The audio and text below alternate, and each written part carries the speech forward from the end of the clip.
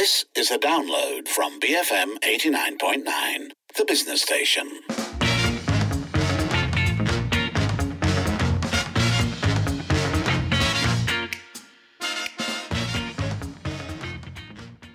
It's 5:07. You're listening to the evening edition with Sharmila. Popek Parlimen is back, so we're bringing you highlights from the Dewan Rakyat today. So the session kicked off with a question by Sabak Bernam MP Datuk Fasia Fakir, who wanted clarification on the number of people in the country who are categorised as hardcore poor from 2020 to 2022, as well as the government's measures to eradicate hardcore poverty. So Minister in the Prime Minister's Department for Economic Affairs, Datuk Sri Mustafa Mohamad, said that a total of 44,829 households were categorised as hardcore poor in 2020 based on the results of the National Poverty Data Bank, or IKASE. He also added that the number of hardcore poor had increased from 144,932 households following the adoption of the 2019 Poverty Line methodology, as well as the impact of the pandemic. Berdasarkan Bank Data Kemiskinan Nasional atau IKASE, yang diuruskan oleh Unit Penyelarasan Pelaksanaan ICU JPM, sebanyak 44,829 ketua isi rumah dikategorikan sebagai miskin tegar pada tahun 2020. Walaupun susulan daripada penggunaan metodologi baru kemiskinan pada 2019 serta impak COVID-19, bilangan miskin tegar ini telah meningkat kepada 144,932 ketua isi rumah setakat 30 Jun 2022. He also talked about how the Keluarga Malaysia Hardcore Poverty Eradication Program is an addition to existing programs to address poverty issues across all ethnic groups. He said that this program will be implemented in 1,000 localities within 3 years and 8 months and would involve projects covering agriculture, livestock, entrepreneurship, marketing, and also motivational programs. He added that it was estimated to generate around 300 to 1,000 ringgit extra income per month. Program Basmi Miskin Tegar bukan sesuatu yang baru. Ia telah mula sejak kemerdekaan lagi dan diperkirakan dalam tahun 70-an melalui dasar ekonomi baru. Walaupun di bawah BMTKM, kaedah dan pendekatan dalam Basmi Miskin Tegar adalah berbeza dan lebih holistik. Yang pertama, unit kemiskinan khusus ditubuhkan di peringkat persekutuan negeri dan daerah. Yang kedua, menggunakan pakai pendekatan keseluruhan negara atau whole of nation approach dengan izin dan berdasarkan masalah setempat dan bukannya one size fits all. Yang ketiga, penglibatan pelbagai pihak merangkumi universiti awam, swasta, industri dan lain-lain. Dan yang keempat, memperkenalkan dasar pemisah selepas tempoh 2 hingga 3 tahun pelaksanaannya. BMTKM akan laksanakan di 1,000 lokaliti dalam tempoh 3 tahun 6 bulan. Fasa pertama melibatkan 80 lokaliti sudah pun bermula. Program yang akan laksanakanlah untuk meningkatkan pendapatan yang merangkumi projek-projek pertanian, peternakan, usahawan, pemasaran serta pembangunan minda dan motivasi. Anggaran pendapatan tambahan adalah kira-kira 300 hingga RM1,000 sebulan. Bagi memastikan kejayaan BMTKM, Jatuhkan pemantauan peringkat daerah dan cawangan bertanggungjawab untuk memantau dan membuat laporan bulanan serta mengambil tindakan intervensi sekiranya perlu. That was Minister in the Prime Minister's Department for Economic Affairs, Datuk Sri Mustafa Mohamad. Next, the MPs moved on to a discussion on the rising cost of living. It really is a lot to do with cost of living and expenditure today. And this was raised by Port Dickson MP Datuk Sri Anwar Ibrahim. During the session, he criticised the government for relying too much on subsidies to tackle this issue. He said that there was a need for the government to implement targeted subsidies.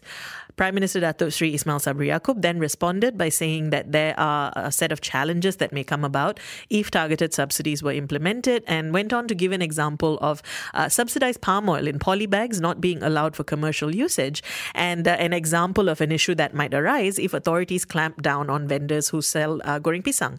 Here's a clip of that. Dan satu lagi yang agak sukar kita nak kawal, Ya Muhammad, mengawal minyak ni pun takkan sampai hati nak ambil tindakan ni. Makcik-makcik yang jual goreng pisang, mereka tak boleh menggunakan minyak masak untuk kegunaan jual goreng pisang. Itu salah. Sebab minyak masak paket ini tidak boleh untuk komersial. Jadi salah. Tapi adakah penguatkuasa nak saman makcik tukang masak ni atau rampas minyak masak mereka? Nanti dituduh kita zalim pula kepada rakyat yang miskin ini, yang nak menjual kais pagi, makan pagi ni. Jadi bukan sesuatu yang mudah seperti ABC Tetapi ada perkara yang kita perlu pertimbangkan. Tapi percayalah Muhammad, kerajaan tidak berdiam diri. Perdana Menteri tidak boleh dikatakan tak melakukan apa-apa tindakan. InsyaAllah kita akan lakukan yang terbaik untuk negara. Terima kasih. The PM also spoke about other challenges that arise in ensuring cheaper cooking oil reaches the right people, and that the government was working to address issues involving the smuggling of subsidized oil across the borders, as well as misappropriation when cooking oils reach repackers.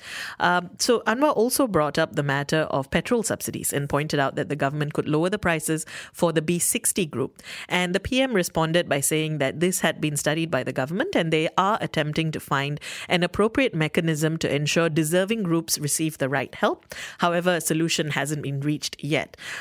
So let us know, what are your thoughts on targeted subsidies? We've asked you this before, but what measures would you like to see the government take to ensure that the right people receive appropriate financial aid? You can call 77332900, WhatsApp 018-789-8899, tweet us at BFM Radio. And now moving on, there's been a lot of criticism by both the public and policymakers on the new Jihad Against Inflation Special Task Force that was set up by the government recently. And Prime Minister Dato Sri Ismail Sabri addressed those complaints as well in today's session. He said that an existing council had already been set up in 2014. That was known as the National Action Council on Cost of Living, and they met twice a year and looked at various big picture policies like transportation and housing, and didn't necessarily focus on the latest issues involving price hikes. So he went on to explain that they had decided on this new task force to meet up twice a week and to be proactive in tackling inflation issues. He added that it was important for the people to be updated on any new information on this, and that this task force would aim to do exactly that. Here's a clip of him saying that. Ada orang ketawakan kita bila kita ada macam-macam jabatan kuasa. Jadi saya nak maklumkan, NACO ataupun jabatan kuasa khas sara hidup negara ni sebenarnya dah lama diwujudkan. Sejak tahun 2014, ketika itu nama dia jabatan kuasa khas Kabinet menangani kos sara hidup. Waktu saya Menteri Kabinet. Lepas itu, waktu PH pada 2018 ditukarkan nama tersebut kepada Majlis Tindakan Sara Hidup Negara, NACO. Tetapi mesyuarat diadakan 2 kali setahun. Dan NACO ini adalah melihat kepada keseluruhan, secara keseluruhan. Bukan saja kenaikan harga barang, tetapi melihat kepada semua isu. Sama ada harga barang, kos pengangkutan, perumahan, isu perumahan. Jadi bukan setakat harga barang sahaja, tetapi keseluruhan. Cuma apabila saya mengambil alih, saya lihat waktu itu selepas pandemik, isu kenaikan harga barang tentu saja akan berlaku. Jadi kita mesyuarat setiap 2 bulan sekali, kita mengadakan mesyuarat untuk fokus. Bukan saja, seperti saya kata tadi, bukan sahaja harga barang, tetapi juga perkara-perkara lain yang melibatkan dasar. Manakala jawatan kuasa Task Force, pasukan khas jihad inflasi ini, melihat kepada isu semasa yang terkini, iaitu kos sara hidup ataupun kenaikan harga barang. Dan dia adalah harian punya isu. Sebab itulah NACOL mesyuarat dulu 2 kali setahun, sekarang saya 2 bulan sekali. Tetapi pasukan petugas khas inflasi menangani inflasi ini mesyuarat 2 kali seminggu. Hari Isnin dan juga hari Khamis. Dan dia mesti melaporkan kepada rakyat tentang apa tindakan yang akan dilakukan. That was Prime Minister Datuk Sri Ismail Sabri Yaakob. Do weigh in. What do you make of this new task force to combat inflation? What would you like to see them do? You can call 77332900, WhatsApp 018-789-8899, tweet us at BFM Radio. Moving on, a discussion on mandatory voting was raised by Pasir Mas MP Ahmad Fadli Shari, who wanted to know whether the government would implement this measure as some other countries have. Among those that have put this in place include Thailand, Singapore, Australia, Belgium. And this is, of course, coming on the heels of the low voter turnout in the Johor state election last March. So, Minister in the Prime Minister's Department for Parliament and Law, Datuk Sri Wan Junaidi Tuanku Jaafar, responded by saying that while he thought this was a good proposal, it wouldn't be easy to implement as it would come with a lot of challenges. He said that this has been discussed with the Election Commission, and while implementing it in urban areas might work, there would be challenges to implement this in rural areas, which may then lead to potential obstacles or errors.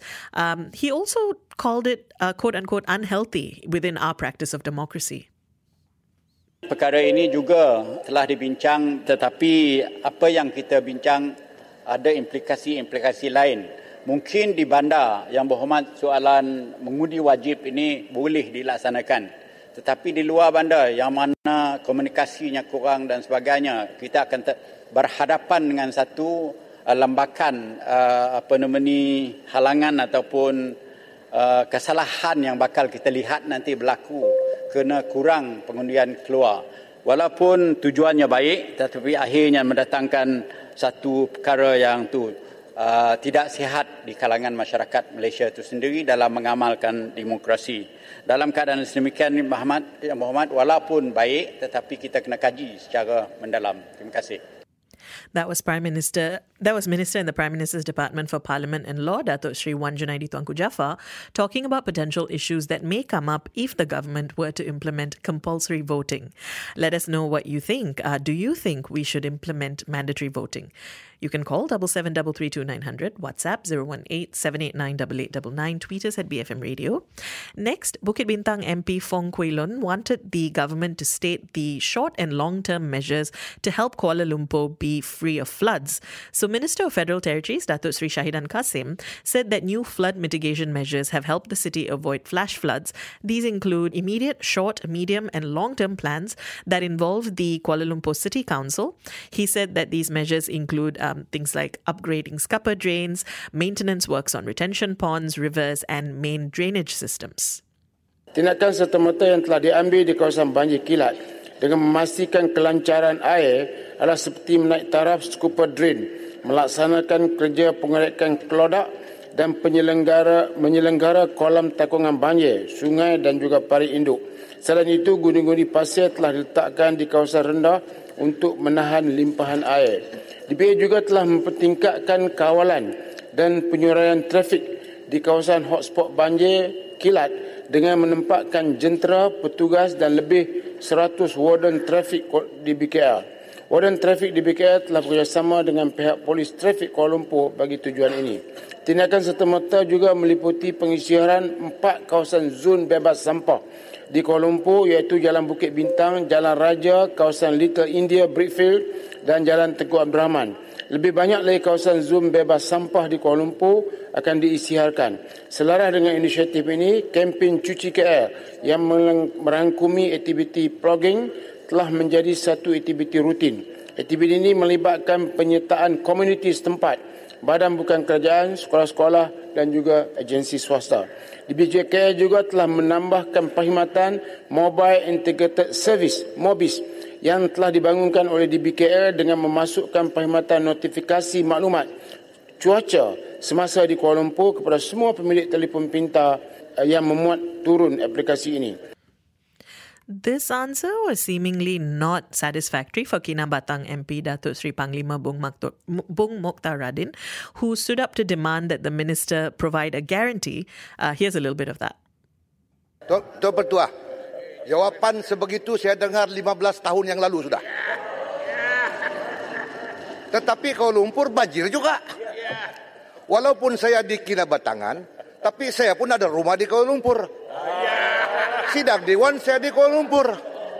Apa jaminan Menteri dan Kerajaan bahawa Kuala Lumpur tidak lagi banjir-banjir? Berapa peruntukan yang dicadangkan untuk dijadikan Kuala Lumpur sebagai bandaraya yang terhebat di dunia ini? Saya mau jaminan dia. Terima kasih. Jangan jawapan balik-balik itu saya tidak selesai. Pindah ibu kota pergi Sabah. Silakan. Yeah, things getting a little bit heated there. That was Kinabalu MP Datuk Sri Panglima Bung Mokhtar Radin. Now we head on to today's debate session, which started off with a bang and a half after Dewan Rakyat Speaker Tan Sri Azizan Harun refused to allow a motion to discuss the claims of the Sulu Sultanate. Now, just a quick refresher on that case. In February, a French arbitration court ruled in favour of the Sulu Sultanate's heirs, which has resulted in 2 of Petronas's assets worth $2 billion reportedly being seized. So Kota Belud MP Isna Raisah Munira Majlis, who submitted the motion, stood up and said that it had been rejected by the Speaker for the 3rd time and accused the Speaker of not caring about the claims since it was happening to Sabah and not any other state. Tuan Speaker, buat kali ketiga Tuan Speaker menolak usul yang saya bawa di Dewan Rakyat ini tentang tuntutan suluk. Saya cukup hairan. Saya mau tanya dengan Kerajaan Persekutuan, sampai tahap apa yang kamu mau membolehkan supaya bahas ini dibolehkan? Tuntutan ini dibolehkan, dibahas dalam Dewan ini. Ini soal kedaulatan negara, bukan soal remeh-temeh. To what extent? Pasal Sabah kah kamu tidak peduli? Sebab ini Sulu dia tuntut Sabah saja, bukan negeri-negeri lain. Tuan Speaker, ini kali ketiga Tuan Speaker, saya mau tanya dengan kerajaan. Kenapa kita hanya hantar stay of execution on the 12th of July? Sedangkan final award arbitrasi itu keluar pada 28 Februari. Saya mohon semua MP-MP daripada Sabah dan juga MP-MP lain ini untuk berdiri. Mohon supaya usul ini dibincangkan, dibahaskan dari dalam Dewan ini. Ini pasal Sabah. Terima kasih. Terima kasih Yang Berhormat. Yang Berhormat Pulai, silakan. Tuan Speaker, kadang-kadang saya rasa... Yang Berhormat cukup. Yang Berhormat Pulai, silakan. Bukit Glugo MP Ramkarpal Singh also accused Azhar of rejecting the motion due to a conflict of interest, as the latter's brother Idris Harun was involved in the Petronas case in his capacity as Attorney General. Usul berkenaan dengan isu Petronas ini dan ianya telah pun ditolak seperti usul-usul lain. Persoalan yang ingin saya timbulkan bukan saja seperti mana saya sokong apa Kota Belud telah pun menyatakan tadi, tetapi apa yang lebih penting adalah pengkritikan di sini adalah terhadap the AG's Chambers yang diketuai oleh Abang Tuan Speaker. Nah, sekiranya Abang Tuan Speaker akan dikritisize atas isu ini yang sudah tentunya akan berlaku, you are in a conflict of interest. You cannot decide this motion. With the greatest of respect, you are a lawyer. Ada dua jenis Azhar. Azhar the activist and Azhar the speaker. Kalau Azhar the activist yang memutuskan ini, dia tidak akan memutuskan ini. Sebab ada conflict of interest. So in response, Dewan Rakyat Speaker Tan Sri Azhar Zizan Harun said that this had been debated in Parliament in the last sitting in March and that he had to reject the motion as it would be sub judice since there were ongoing proceedings abroad and thus prevented them from debating matters in court. In Parliament, he also denied a conflict of interest and said that he'd never discussed work matters with his brother. The session was then passed over to Dewan Rakyat Deputy Speaker Datuk Muhammad Rashid Hasnun, who basically said this issue was done and dusted. He instructed Energy and Natural Resources Minister Datuk Sri Taqiyuddin Hassan to continue tabling the amendments, but then was interjected by the Kota Belud MP as well as other MPs. This then prompted Rashid to order for her to not only be ejected from Parliament, but to be suspended for 2 days. Basically, this was not received well. It caused other opposition MPs to express their dissatisfaction and formed a barrier around Isna Raisa to prevent her from being escorted out of the Dewan. So here's a clip of the chaos that ensued. Merupakan agensi yang bertanggungjawab untuk kedaulatan negara. Sampai bila orang Sabah mau tunggu? Keputusan telah dibuat. Saya minta bentara jalankan tugas. Saya meminta mengarahkan supaya Kota Belud dibawa keluar. 2 hari. Kota Belud, sila keluar Dewan. Bentara jalankan tugas. Ya. Ya. Ya.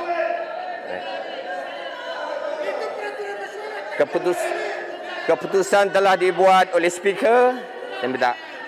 Saya tak menerangkan. Saya minta teruskan. Ya. And on that rather combative note, that's all we have for today's session of Popek Parlimen. Some of the things covered: measures being taken to help the hardcore poor groups of people, the new Jihad Against Inflation special task force to discuss issues relating to price hikes. We also talked about measures taken to stop flash floods in KL, the implementation of mandatory voting, as well as Petronas asset seizures in relation to the claim by the Sulu Sultanate descendants. Do weigh in, send your thoughts our way. You can call 77332900, WhatsApp 018-789-8899, tweet us at BFM Radio. So keep it here on the evening edition, BFM 89.9. Thank you for listening to this podcast. To find more great interviews, go to bfm.my. BFM 89.9, the business station.